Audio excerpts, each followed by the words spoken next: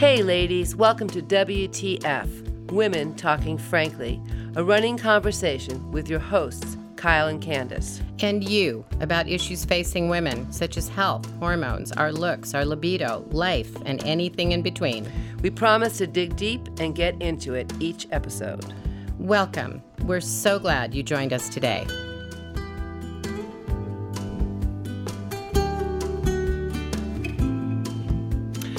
Hi ladies, today's episode we're going to delve into androgens once again with Natalie Gustafson, who is a compounding pharmacist from Lloyd Central Compounding Pharmacy. Last time we mostly focused on lower levels of androgens such as testosterone and DHEA and all the symptoms that women have with that and how to treat that. But today we're going to look at something called polycystic ovarian syndrome, which is a syndrome that is more about, we see that more in younger women, usually was when we pick it up, and it has to do with elevated androgens. So there's a condition called PCOS, or polycystic ovarian syndrome, and the way I was taught is that, people will present with certain, a constellation of symptoms. Mm-hmm. And basically women who have it, they have to have two. And there's all kinds of criteria about this, and it's changed. There's debate, and there's around debate. It. A lot of debate. But I would say, as a clinician, and Natalie, you can, and Candace as a health educator, you can chime in. You had to have two of three criteria. One was irregular or absent periods. Two was elevated androgens, which we now know the term androgens, DHEA or testosterone, and or you could have elevated symptoms of high androgens.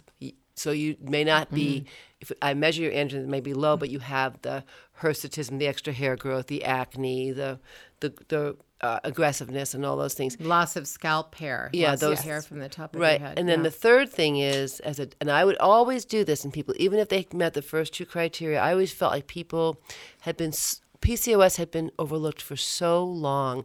It was a Band-Aid approach to treat it. Put them on birth control pills, get them back their periods. So I would always have people get an ultrasound, pelvic ultrasound, to actually look at those ovaries, because the ovaries have a different look. They have more immature follicles, and they sort of gather around the periphery of the ovary, and it's called the string of pearls. It's a very distinctive and look. Cysts that are the little mini cysts. Yes. And, and so those women, what happens is you lose that relationship between the ovary and the hypothalamus, the human, what is it called, HPA axis, and you don't have ovulation occurring at the right, the way you're supposed to. Then you don't get progesterone being secreted by the ovaries.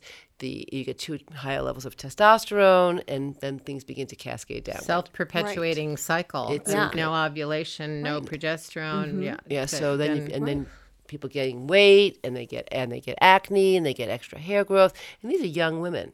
Yes. Yeah. Well, and they know now like 50 to 85% of women with PCOS are overweight or obese. And a lot of that has to do with the insulin resistance that's occurring.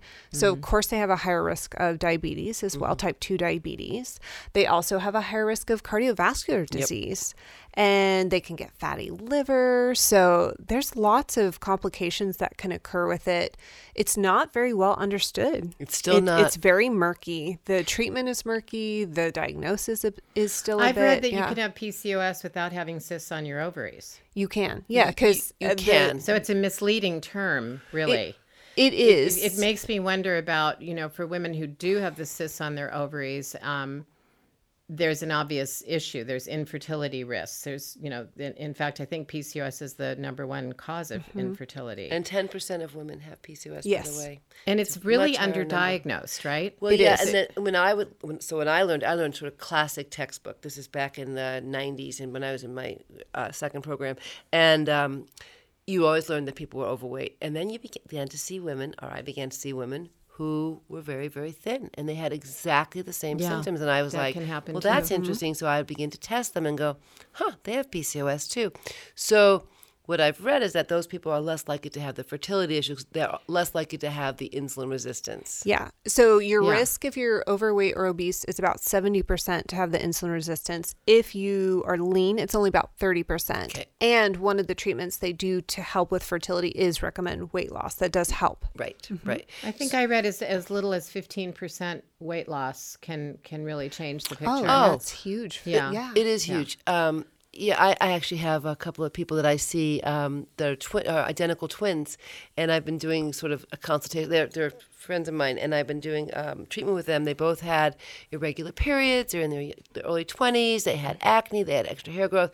I put them on some supplements. Gave them a diet, a lifestyle change. Both of them immediately started getting irregular periods, and they were like, "Oh my God, just supplements, no drugs." That's great. It was great. So I think if you catch people early enough and get them exercising and get them on a weight loss program that includes a healthy, balanced diet, lower carbs, more healthy fats. It's interesting to talk about the causes, because there are, is there a hereditary cause? There was something I found in the University of Chicago has a medicine center for polycystic ovarian syndrome. They found that 30% of women with PCOS will have abnormal glucose tests. Surprise, surprise. And 10% will be diabetic by the age of 40. So then you think about epigenetics. Oh, definitely. Are we, we're talking about the diet, if you have an abnormal glucose, maybe you don't even know that you do. And they're also talking in this study about 50% of sisters of women with PCOS will have similar symptoms. So it's important for, if you have any relatives, sisters, mothers that have this. But how does epigenetics come in? Let's talk about how, what you were just saying, changing the diet can be huge. But there are other theories. There's iodine deficiency. There are people out there that would tell you that PCOS scar tissue is from a lack of iodine. There's Dr. Lee's theory. Dr. John Lee was very concerned about the xenobiotics, the xenoestrogens in women who are exposed in babies as in utero, as those follicles are extremely sensitive to these chemicals. So there could be this link between what went on in utero. What were they exposed to? When I was at a functional medicine conference probably about 10 years ago in New York, they talked about that. They said when you talk about epigenetics, so epigenetics simply means that you're born with a gene code, and how you live your life helps you express those genes. And that can be, it isn't like a one-time deal. It isn't like when you're a child, you can change some of the epigenetics in your life, even at 40 years old, change your cardiovascular profile. But they said, think of pregnancy as not 9 months, but 12 months. So don't just think of the 9 months of pregnancy. Go back 3 months before that baby was even conceived. That shapes your genetics. And I thought that was a very profound way of looking at things. Yeah. Right? Yeah. It does. So when women are trying to thinking about getting pregnant, I always tell them, well, before you even get pregnant, let's start cleaning things up. It's going to help things. Oh, yeah. Make sure they have the right supplements, make sure everything is, repleted and not, drained, even vitamins and different things. All of that has such big impacts. But I definitely see a genetic piece. I certainly, and I'm sure you do too, where it's interesting because these women went through this, didn't know what it was when they were in their 20s, 30s, 40s, maybe. Now they're starting to go through menopause. It's finally getting diagnosed, and all of a sudden they're shoving their daughters in and saying, hey, I think you have this too. Yes. And they're getting treatment now at a younger age because their moms are recognizing that. And I would also see people who, like you said, it's probably one of the most undiagnosed conditions in women. That and endometriosis, I would think, are the two top ones. And so they come in to see me. They have high levels of androgens in their 40s and 50s. That's unusual. They had problems getting pregnant when they were younger. Maybe they got pregnant once with Clomid, and they got the next pregnancy without. Why would I want to diagnose them at that age? Because I want to identify them as maybe higher risk of diabetes and heart disease. And a lot of people just do what's called a hemoglobin A1C, which just looks back at your blood glucose in the last 3 months. I would do a fasting insulin. I do a fasting glucose, a 2-hour insulin, 2-hour glucose, because I want to pick up early insulin resistance. And you don't see that in the hemoglobin A1C. You don't see that in a lot of tests. Right. Yeah. And the insulin resistance, it's so more subtle, right? It's subtle. It's so much earlier than by the time you're seeing the A1C changes, you're so many years into it. Exactly. And so you really do have to look so much earlier in order to really see, because it's much more subtle. And one of the things that I think we often think is, the high androgens cause this insulin resistance, but really it's the insulin resistance causing the high androgens. So if you think about the core of this, we always think, oh, PCOS, high androgens. The core kind of goes back to this insulin resistance and its impacts. The overweight. I think, I had a young girl come see me about 2 years ago. She was, I think, 19 years old, and she weighed 280 pounds. She was about 5'10", so she was a tall girl, and she was so. She came from a family that was not very wealthy. They weren't very well educated, but they really respected her. And she came to see me, and I was working with Tracy, our favorite nutritionist, and she and I teamed her, and we got her on supplements, and we got her on a good diet. She was down 40 pounds within a couple months. It was profound. And gradually, she definitely had PCOS. I diagnosed her with insulin resistance at 19 years old, guys. I mean, this is really young. Really young. You think about type 2 diabetes. She was headed to type 2 diabetes at a very So she might have young had age. some of that she might have had some of that genetic Terrible diet. pre-diagnosis, Terrible. and then the epigenetics was the terrible diet, the carbs, the sugars that increase the insulin level. And the medical research does suggest that a higher insulin level tends to cause the ovaries to stimulate production of Testosterone. the androgens. I mean, that's what we've heard for quite, but very few, when I talk to the average person, they don't really know that. They don't know the link between their diet, their history of junk food eating and processed foods. And well, you see, sometimes I walk down the street, and I'm sure you guys see, and you see these families of like these very large obese parents, and you see these little kids with them. You think they're already moving in that direction. And it's, how do you stop that cycle? Michelle Obama had a really good plan trying to really talk about nutrition and getting kids to move. You've got to get that cycle. But this is encouraging news we're talking. I mean, this is news you can use for some people listening here. Yep. Because there are so many people that are concerned, like you said, the mothers that have had this problem, and now there's an awareness, and that's good. If women start to become more aware of the symptoms of PCOS, the signs and the symptoms, and bring those concerns to their doctors, so the doctors can become more, enhance their medical knowledge, that it maybe doesn't boil down to just putting that person on birth control. Right. Or metformin. Right. But a lot of treating people them still as though they do. have diabetes already. Candace, Right. it hasn't changed that much. So No, I mean, it's still the mainstay, and yet they fully recognize that most women with PCOS are not satisfied with that treatment, but they that's what it's the go-to. push, And I know naturopaths that even do that. I mean, it's kind of interesting to me. It's like, it's always that thing. I remember, again, hearing Dr. Oz speak years ago. He talked about being a cardiovascular surgeon. He can go in and he could repair anybody's arteries and get them cleaned up and get them back to where they're supposed to be. Then he started thinking, but that's not the answer. I need to go upstream. I got to change their diet. I got to change their exercise and give them supplements. It's the same thing with PCOS. You got to go upstream with this thing and say, I can't just give them spironolactone. I can't just give them metformin. I mean, those might be appropriate treatments at certain times. They really are. But how about we just say, how about some of the supplements? How about some of the lifestyle changes we can see here? And those can be, amazing. I put people on some of the supplements, and I can see profound changes, not only in their symptoms, but their levels. Oh, hugely. Well, and if you think about the high incidence of mood disorders in this group too, right? Anxiety. Very high anxiety, very high depression. Well, think about why they're having anxiety. No progesterone. No kidding, right? Yeah, Right? all that progesterone. And that's the thing that's kind of strange in this too, is progesterone can go into testosterone in these women, which is not a normal pathway. No. It should not go that direction. That should Can not it? occur. Really? Yes. Yeah. And it's not a Oh. typical pathway, but most of these women, not only are the androgens high, but their progesterone is tanked. Well, and they're not ovulating. And they're not ovulating, So right? is it So there's actually- nothing to create it. So is it actually then, is there any progesterone made in the adrenals?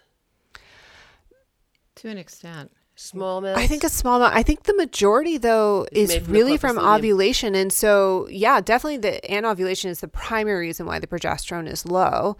And then if you throw them on birth control, which prevents ovulation, It's even then lower. it's going to be even lower. Okay. And you're plugging those progesterone receptors, which would take the progesterone you still have with these synthetics. And so, it's going to protect the uterus, but it's not protecting the brain. And so we're actually increasing these anxiety and mood disorders in these women and calling it treatment. Well, and to your point, I think one of the things that comes up with PCOS, and the reason we put people on birth control pills early on in the more allopathic medicine mode, is that we worry about a woman with PCOS, not when she's young so much. When you don't have ovulation, you don't have production of progesterone, which provides protection to the endometrium so you don't get hyperproliferation leading to endometrial cancer. Those young women are not going to have that happen, but they're going to have irregular bleeding patterns. They're going to have thickened endometrium.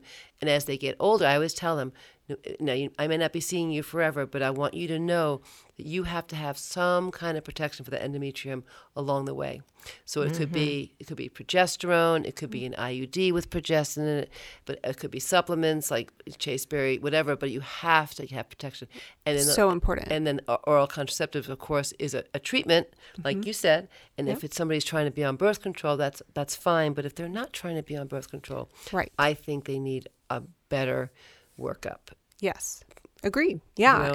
And think how many women we have successfully treated with PCOS using hormones and using herbs without doing any of those treatments. Totally And in general, the satisfaction level is pretty high for those patients. Those women are buzzing. They're happy. So They're- there's a bit of controversy around that, though. I mean, I remember Dr. Lee again talking about if a woman's if cyclic progesterone, if progesterone rises every cycle as it should, then there should be very little PCOS developing. Yes. I mean, he kind of boiled it down to that simplicity. But then there's another conversation around PCOS that has to do with things like Vitex Right. that can be used to help PCOS because it's a natural, sort of a naturally occurring promotion of progesterone. But at the same time, it can raise LH. Can you speak to that? Because we don't want to have, supposedly many women with PCOS have increased levels of LH, and that's a problem. Yes. Or the LH-FSH ratio. Yeah. That's been sort of debunked, the LH-FSH ratio. That at one point in time. Has it? Well, this is Because what I I learned. see that LH has to be tested, prolactin has to be tested. You They're have not to be testing really it as careful. much as they used to. I mean, a basic workup for PCOS for me would be, I would do a full thyroid panel because I'd like to see what the thyroid's doing. I would do a prolactin level, and the reason is because sometimes with people who don't having periods, they have too much prolactin being produced, and that can stop their periods. And that suppresses the other hormones. It's more about stopping your periods that you're worried about. So you're just trying to figure out, is it the thyroid that's causing you not to have periods? Is it the prolactin being too high that's causing you not to have periods? And then I would look at the DHEA. I would look at the testosterone levels. I would look at their lipid levels. I would look at their glucose and insulin levels. But to your point, Candace, you were mentioning about the LH and FSH. I did that for years, but pretty much most people that I know really aren't as concerned about that now, as much as they. But I would look at their FSH because I don't want it to be in premature menopause, which can definitely be a problem. And I have seen women as young as 19 in menopause. It's shocking, but I had. Wow. Yeah. So, well, do you have a comment on that? Because I was recently reading that about the LH, having to be really careful about using things that can increase that luteinizing hormone. Certainly you want to be careful with that and checking prolactin levels because that's how Chaste-Tree or Vitex works, is through that. And so you certainly want to be watching that. It's not a contraindication per se. Like usually for the use of Vitex? No, usually we're more concerned with things like Parkinson's, schizophrenia, dopamine type medications that they would be on. It can interact with those. Certainly it will interact with oral contraceptives because it can affect the hormones. So if you are relying on those for birth control, I would not recommend. It would be competing. Yep. We don't want any questionable whether that's working or not. And so in those cases, I'm more concerned for certain with that. Probably less so. I mean, certainly we want to make sure that we're not overly stimulating. We don't want it to go up. And so you do want to be looking at the prolactin levels and what's happening because if that isn't really the issue. While they're on treatment, you mean while they're using and even dosing. before, She was talking right? more about LH, I think. Being and prolactin. I've just come across this information that says be testing that, be watching for LH and for prolactin when you're prolactin. From my understanding treating. about it was more not so much the treatment of PCOS, but more the diagnosis of it. That you're looking for a prolactin producing tumor. Yes, and if you're going to do Chaste-Tree, you do want to have a sense of where that prolactin is because it is is going to drop that. It was a conversation around Chaste-Tree. Yeah. Okay. Yeah. And Chaste-Tree, interesting. So I would put some people can't tolerate it. They would get very, very nauseated, and they just cannot. Is there any way they can take it that wouldn't cause that, Natalie, or no? It's actually usually very well tolerated. So if they are getting nausea, it could be because it is adjusting hormones in a way that isn't great for them. And so it might not be the right thing for them. And there's certainly so many other supplements that we can do for this, that if that isn't well tolerated, there's just so many other ways we can go. And then if we have to circle back, we can. And it could even be that maybe you need to balance or get the inflammation down first.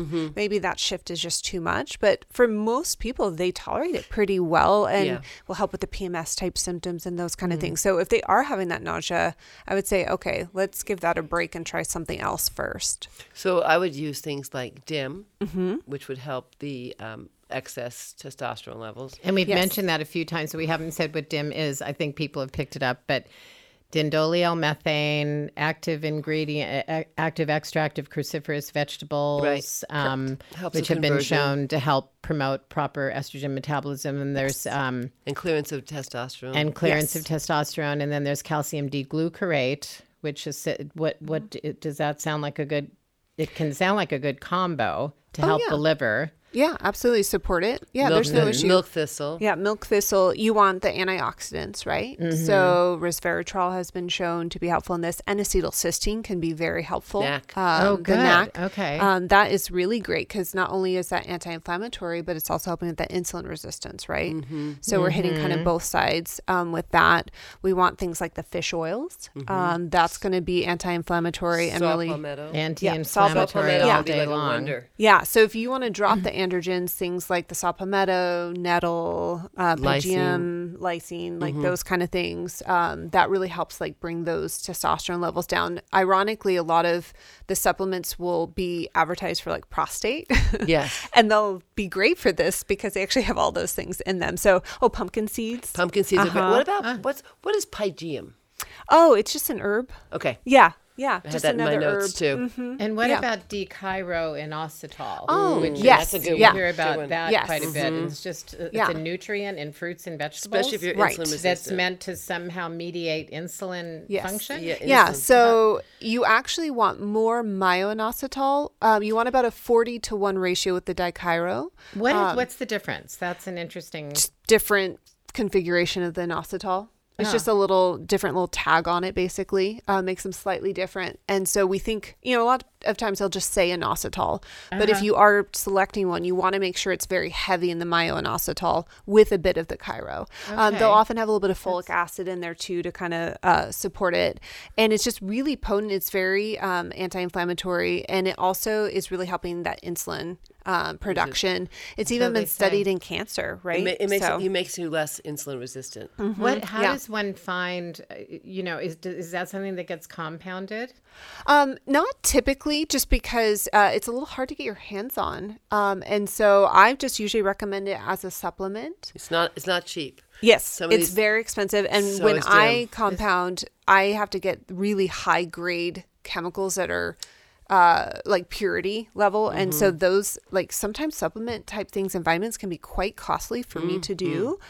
Simply, I mean, they're really good stuff, but they can be like hundreds of dollars a month. Yeah. And so for this, because it's already spendy, and there are some good ones that already have this 40-to-1 ratio because of the studies that they've done, they already have it set up to do that. So that's the ratio of the D-chiro with the myo. You want myo to be 40 to D-chiro's 1. So you want a lot more myo than you want the D-chiro. And I think when, getting back to the lifestyle things, that once you get people on these supplements and their lifestyle begins to change and they begin to lose weight, then they get less of the insulin resistance. And sometimes people actually become normal again. Their whole body shifts. Or if they've had one baby, I'll see them, but almost like the PCOS goes away. It's like a reset. It's like a reset in your thermostat or something. It's kind of interesting.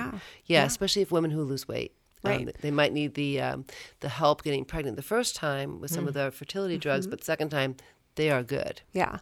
Well, and for me, I think both of you know that I have PCOS, right? Yeah. I think and I'm Natalie's a tiny one as here. So, but I wasn't when I was struggling with this, when I was having like the insulin resistance. So to kind of control it for me, so I never had progesterone. I mean, I was 25 and I had cold night sweats. I would wake up soaking the bed, but cold and just full sweat. And I just had no progesterone, no cortisol. Everything was just fully depleted. And for me, like, of course they had put me on birth control pills and things like that. And that never worked. Like I never felt better with that. I always felt awful. And for me, this is also genetic, actually both sides. My mom really struggled with cysts and things like that. And then I've learned actually biologically on my father's side, I've talked now because I have 9 siblings that we've found. Wow. And 4 of us have PCOS. Oh, isn't that interesting? So that's a lesson people should be listening. Get tested there. Yeah. Well, very important. people say my aunt couldn't have kids, or my mother, she had an early hysterectomy. You kind of lose the family history then, because like back then they weren't testing and people were not talking. Right. It's a problem. Well, and if you think about it, we all were in vitro babies because our moms couldn't get pregnant, and so a lot of us, IVF? yeah. And so a lot of us, it is the mom's side still, right? Even though we weren't genetically related through the mom. So it's kind of a bit of both, right? So then there's that sort of toss-up of, okay, is it really through paternal gene lines, or is it the population that had to go in to get IVF? So very interesting study with that. But from genetics, it's been really interesting talking to them about that. What was interesting is you just said, I have PCOS.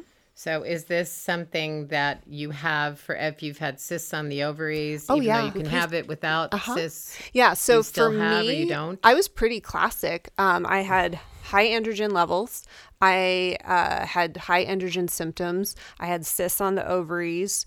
I had You had acne. I had acne. You weighed a lot more too. And I weighed more. Like I Yeah. was 40 pounds heavier. Yeah. 40 pounds heavier. Do you Natalie is I do, but I don't know if you're being different. heavy. But I also have to, and when I look at pictures now of myself too, I almost look like I had autoimmune, right? I had that inflammation you had kind roundness. of round on my face. Like it's really interesting to see the old pictures now. Wow. Yeah. But even though you've changed this whole picture, Right. and you're obviously not insulin resistant, you still would consider that you have. Oh, for sure. I can't, it's a like if I lifetime eat a diagnosis. carb, I really have to be very strict with diet. I have to supplement with progesterone. I have to take a lot of different herbs and anti-inflammatories to get, and now my testosterone is normal. And so all of these things, but I have to do all of that to maintain it. But I have regular cycles, like all of this. And I did all of that with progesterone and herbal supplements, and then things like fish oils and acetylcysteine, And changing your diet. changing my hugely. diet and fiber. and I work out a lot. Fiber is like, huge. Well, not too much, but I make sure to have that piece, like keep that insulin and the muscle. good. Well, in your own case, as a case study, why do you think how do you think so you think it was a genetic thing? Oh, for sure. And mostly? I think it could be both sides. Definitely my mom. Anything my mom in really the struggled. lifestyle that, you were talking about being heavier and your diet was different, and Oh yeah. Well, so and you were insulin resistant, so there was that on top, that layer on grad top school, of. right? And what was the your stress of grad school, This- eating junky what was your food? diet like when you were a kid? Oh, I mean, yeah. think about it. Well, so as a kid, my mom was an organic nut. So that super probably helped clean. you. That helped me a lot. And then, Huh. of course, poor college student, it's all ramen man, and yeah. sugar to get $1 through those a bag. exams. Yep. That was Yeah. a cheap dinner, Right? Yeah. Yeah. And the stress of going through pharmacy school, Oh, I just saw all of 4 these years changes. or 5 or how many years is it? Yeah, it's Of 4 constant, years. nonstop Totally. And mental and physical. Yeah. And you're a high achiever, and you have high Right. goals for yourself. Right. But does this sound familiar, high listeners? testosterone. Well, yeah. and- Gives you a and- lot of drive. But it just goes to show you that. I mean, Yeah. you were That's a heading good- in the wrong direction, and you were able to take yourself, make Yes. some amazing changes in yourself, and probably didn't have an autoimmune.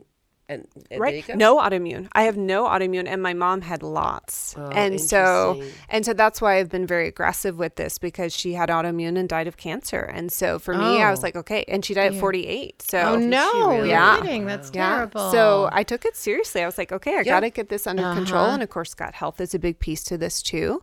And Kyle was instrumental. I mean, no doctor had ever figured this out. Like, That you had PCOS? yeah, no one. They just kept brushing me off and, oh, you just need this. Oh, it's normal. Oh, it's this. And then I went to Kyle and she was like, we we're going to need to test your insulin. We're going to need to look at this. And then She everything saved came me. out. Everything Oh, came yeah. out. It's been so long. So I remember. Right? Yeah, I mean, know. this was ages ago, I but know. you She a totally classic saved. case when all the tests I came just, back. I just have a very high suspicion for people with hormonal imbalances. I Totally. think it's just my one of my superpowers. But do you realize The this androgens is were so high. Yeah. This is so rare, though, because I do, the people I talk to are hearing this for the first time. I tell them about Alyssa Vitti's book, Woman Code. She cured herself of PCOS, didn't take the took all the metformin and the birth control and Right. did all of it and was told, you'll be infertile. And that's what a lot of people still hear, that those are the only approaches. And Options. yet there's this whole world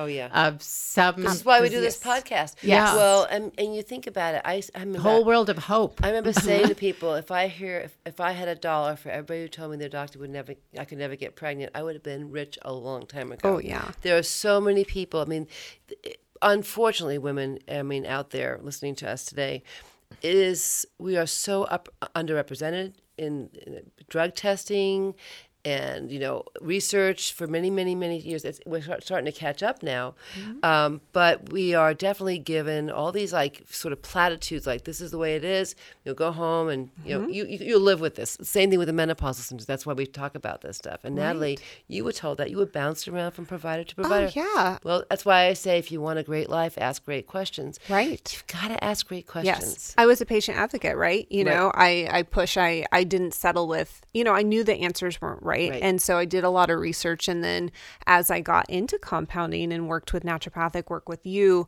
all of a sudden I went, wait a minute.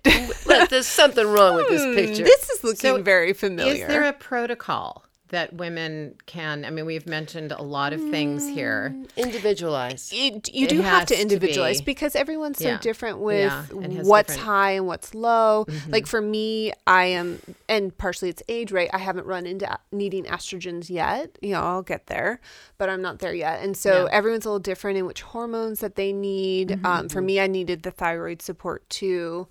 For those pieces. And so everyone's just kind of different. And so certainly you want to make sure that you're, because First, the testing. these are a lot of supplements we're talking about. It's like, Yeah. go out Yeah. and take And every hope we single haven't one. confused people, Right. but- Well, I think getting Yeah. back to it, I think But there first of are- all, the most there are important thing is options. everybody needs to be their own best advocate, Mm-hmm. and you need to keep track of yourself. I mean, track of what you're Natalie probably came in to me and said, I have all these symptoms. And I was like, whoa, some people don't even know the symptoms they have. Right. So knowing your symptoms, knowing your cycles, knowing that a woman should have regular menstrual cycle is number one. And if they're not, then something is wrong. And it's my job as a provider or your provider is to figure out why that is. And that's why we did those full pattern. PCOS, if you look at books, it tells you to do these tests. I was like, no, that's not enough. You got to expand Yeah, it. You there's a lot got to more. rule out all the other stuff first. Because you don't want to, she could have PCOS, but she also could have something else. She could have low thyroid. She could have a prolactin. Well, I think that's tumor. part of the underdiagnosing of it, that women have. So you have irregular heavy periods with PCOS often, Or no periods. and then no or periods. no No periods. periods. Yeah, That's more classic. Yeah. But in the beginning, I think there's just a lot of this irregular period stuff. We're not having anovulatory cycles, and that can be attributed to other problems, and then the other like female problems, and symptoms like hair growth and acne. That's kind of cosmetic. I think women have been embarrassed to just take these concerns to the doctor without sounding like they're vain because they have a few, or things have been dismissed as female problems and just overlapping and not seen as the seriousness of Well, it. as moms of women, I think we have to remind our daughters and teach our daughters very young, that you come to me, talk to me, tell me what's going on with you. Don't just say, oh, I'm not like my friends. Like, I'm 16 years old. I'm having a period once a year. That's not normal. Right? No. That is not normal. I can look back to my adolescence and be like, oh, yeah, look at all these symptoms I had then. Exactly. And we didn't even recognize it. And doing Candace, one of the things as a provider, it's really important to go back. When people come in, like Natalie, I probably dialed back and said, what was your menstrual history like? How old were you when you first started having periods? What were they like? Were they regular? Were they irregular? Does your mom have that? Kind of really digging, kind of creating a groundwork for my next phase, which would be testing. That's the way. But you have to go to somebody that's going to listen to you and not just say, oh, you have regular periods and acne, I'm going to put you on birth control pills. Yeah. Boom, end of discussion. And that's how I was taught. Yeah. And it is tough because the mainstay says do that. And so it's not that they're even necessarily doing the wrong thing. They're doing what's the accepted thing. Exactly. But it's not really the right fit for these women. It's a Band-Aid. Yeah. It doesn't really help correct the underlying. All it does is make a woman feel normalized because she's having periods, and it's protecting the lining of her uterus. That's it. Yeah. That's all you're accomplishing. And I was pressured very heavily by other physicians to continue on oral contraceptives. Right. And so I had to actively say, no, I'm not doing that. And I got a lot of pressure. Like when I would go into OBGYN kind of thing, like always, they're like, why aren't you on this? I'm like, nope, I'm doing it this way. You should tell your story on your, do you have a blog or anything on your Well, on your here website? you should tell her story right here. I know. And I remember so that people can read it. And I didn't realize get when I first started. I like PCOS as a practitioner because it's interesting. It's a challenge. It's hard. It takes a while. It's a puzzle. It's a puzzle piece. Yes. But I'd have women come to me and put them on Chase Bear. They come back and say, my anxiety's gone. They hadn't even told me they had anxiety. And then I started putting it together. Like, no progesterone? Of course you're going to be anxious. Right. I mean, that's what happens with PMS and perimenopause. Anxiety, classic, right? So these women are having those kind of symptoms. Her cold, hot flashes that she was having. Because of no progesterone. It's like almost like the opposite end of the coin. Right. When you think about it. Yeah. But I think, and we don't have to belabor this, but I think that's a really important discussion about the fact that progesterone, we're talking about the dire side of having no progesterone, is going to lead to all kinds of problems like what we're describing. But why are we not making progesterone? Why do we have women who are not, we talked about veganism. Is it all those things? Because, I mean, you had you're saying you had no progesterone. Why did you have no why were you not ovulating? Right. At your age? Well, she said she was overweight, her diet was poor, stress, and she had PCOS. But I already, I had irregular periods always, even when I was very thin. And so, especially as a teenager, they just assumed I was too thin, right? Right, Yeah. exactly. And so like, oh, you're just too thin. And you can't have PCOS if you're too thin. That was the other thing. That was what got overlooked because I didn't start gaining weight till I was like 25, I think 26. And so that's why I got brushed off a lot when I was younger because and even now if you look at me, I don't have that classic look. No, not at all. And so it was definitely kind of brushed off. Perfect. Well, that requires work too. That's okay. So I think, basically, is there anything else we want to say about PCOS before we... I would just like to say that I think it's a confusing, it's not a disease. It's really more like a hormone imbalance. It can be called a disease, but I think it's really like boils down to a hormonal imbalance, doesn't it? It's like a metabolic endocrine disorder. Yeah, it's an endocrine disorder that can be approached with natural means. It can be tested for. Kyle has mentioned some of the things that we test for. I've heard leptin being tested for in relation to PCOS as well. So, but finding a good practitioner, talking to your local compounder, going to functionalmedicine.org, to find a provider in your area. Talk to Kyle if you're in Portland. You're starting your consulting practice. She's retired, I'm so but she's excited. starting a consulting practice again. Probably by June 1st, I'm pretty sure. You can't let So people excited. like Kyle retire, can we? No, I've had people reaching out to me. I've missed you terribly. I'm thank so you. excited that you're coming I know back. my brain is... Can't wait. I'm gonna reboot my brain, I guess, again. And also, I think one thing I, listening as a layperson here, an educator, but learning myself, is that this isn't just, you hear of this as primarily a disease of women, a disease, and a Syndrome. a syndrome of women under 50. But younger women because of the infertility piece. But it matters with older women too. Right. Yes. And if we see these levels, we want to alert them because of that, the impaired insulin response, because of the insulin resistance and the obesity and the risk for diabetes. So it's just as important in all age women. It's kind of like finding out that somebody has a history of high lipids in their family and measuring their lipids when they're young and saying, you have high lipids at 18 years old.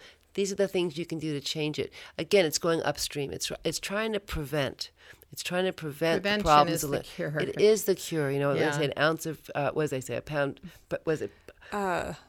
ounce of what's that? prevention An is ounce worth of prevention is a worth a pound of cure. cure. And it really Okay. is. And you think Yeah. about Look at that collaboration. Yeah. Oh Two my or three of God! us It took were gonna 3 get to it, come up right? with that one. I knew there was Three something in heads there. are better than one.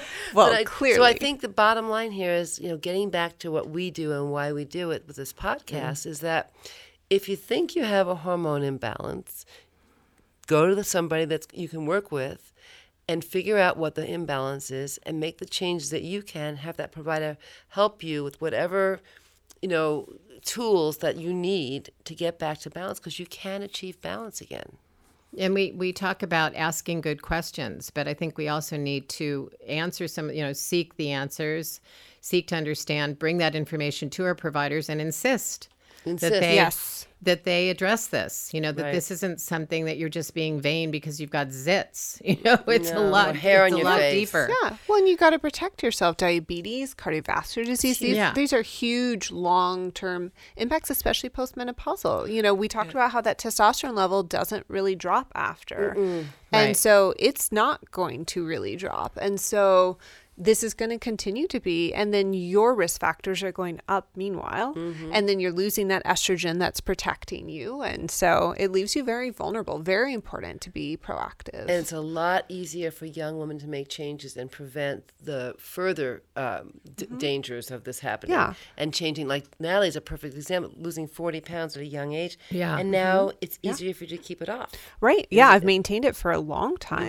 You have. So, And we should make the point too. We started talking about androgens, the lows, the highs. We've ended on this note with PCOS, but I hope the takeaway here is that these hormones work in synchrony, and that to get a picture of either if you're being plagued by low levels or high level, know the symptoms and know that this is a picture that you need to, you need to get the whole picture. You need to shed light on all of these important, especially the estrogen, the progesterone, the androgens, and your cortisols, your adrenal levels too. So testing, and then plus what you were talking about, Kyle, with some of these other,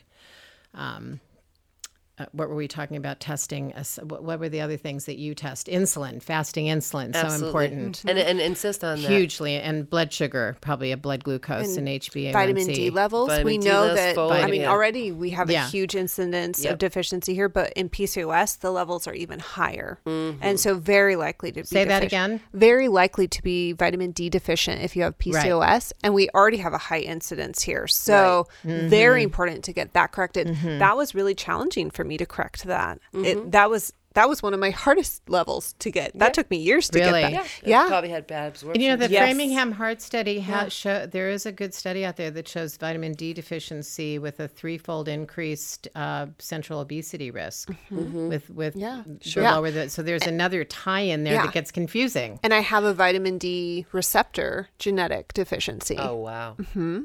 Wow. Yeah. And so, but who tests that? So I'm like, so how common is this with PCOS? Do we see this frequently? Yes, that's These on unknowns. that's on my panel too. Yeah. DB12. Oh, yeah. info. So important. Yeah, it's so important. We keep learning. Yeah, We it is continue great. to learn. So, ladies, I hope you've enjoyed this podcast. We've had a great time with you, Natalie. You've always the most amazing guest, full of information. And your own personal story today. That was great. Thank you for Yeah. sharing that. I feel really passionate about helping, especially women's health. Obviously, that is very personal to me, autoimmune, different things like that. And watching what my mom went through and Thank you for sharing all wanting that, to help. too. Yeah, I don't mind because I want, if my story can help another woman or help them recognize and help protect them. it will. That's It will. huge to me. You Yeah. know, that's why I'm in this. This is why I do this is, I get so many patients who, and I know you do too, that they've been overlooked a long time or people don't really recognize. And the people I've been able to help, the people you've been able to help, it's so rewarding because it really gives them their life back. It's And so really, rewarding. it's so protective for them too in the long run, which is huge. It is really the best feeling in the whole world when you see somebody and they're kind of a hormonal mess and they come back and they say, you changed my life. And I'm like, there's no greater words to hear at the end of the day. If you have a stressful day, someone says, you changed my life. That's why it keeps bringing us back. That's why I'm coming out of retirement. Right? You can't stay away. And we sitting here are that famous triad. Yep. I'm the educator, but I'm the patient listening to the provider and to the compounder. Right. We're all the pieces are here. The questions that we all have, what we're learning, what we've gone through individually is just a reflection of what all of you out there listening are going through as well. But I think there's been a lot of encouraging information here. There is a way forward. Don't be discouraged out there if you feel like you haven't gotten the right answers. Keep asking the right questions, and you will get the right answers, and you will find that you'll get back to your own balance as well. We wish you the best. Touché. All right, ladies. Till next time. Till next time. Well, here we are at the end of this WTF, Women Talking Frankly podcast episode. In signing off, we want you to remember that what you are feeling is not all in your head. And that you have so many options to choose from to get you back to balanced living. Until next time, be well. And remember, if you want a great life, you need to ask great questions. Be courageous. Ask for what you need. With love, Kyle and Candace.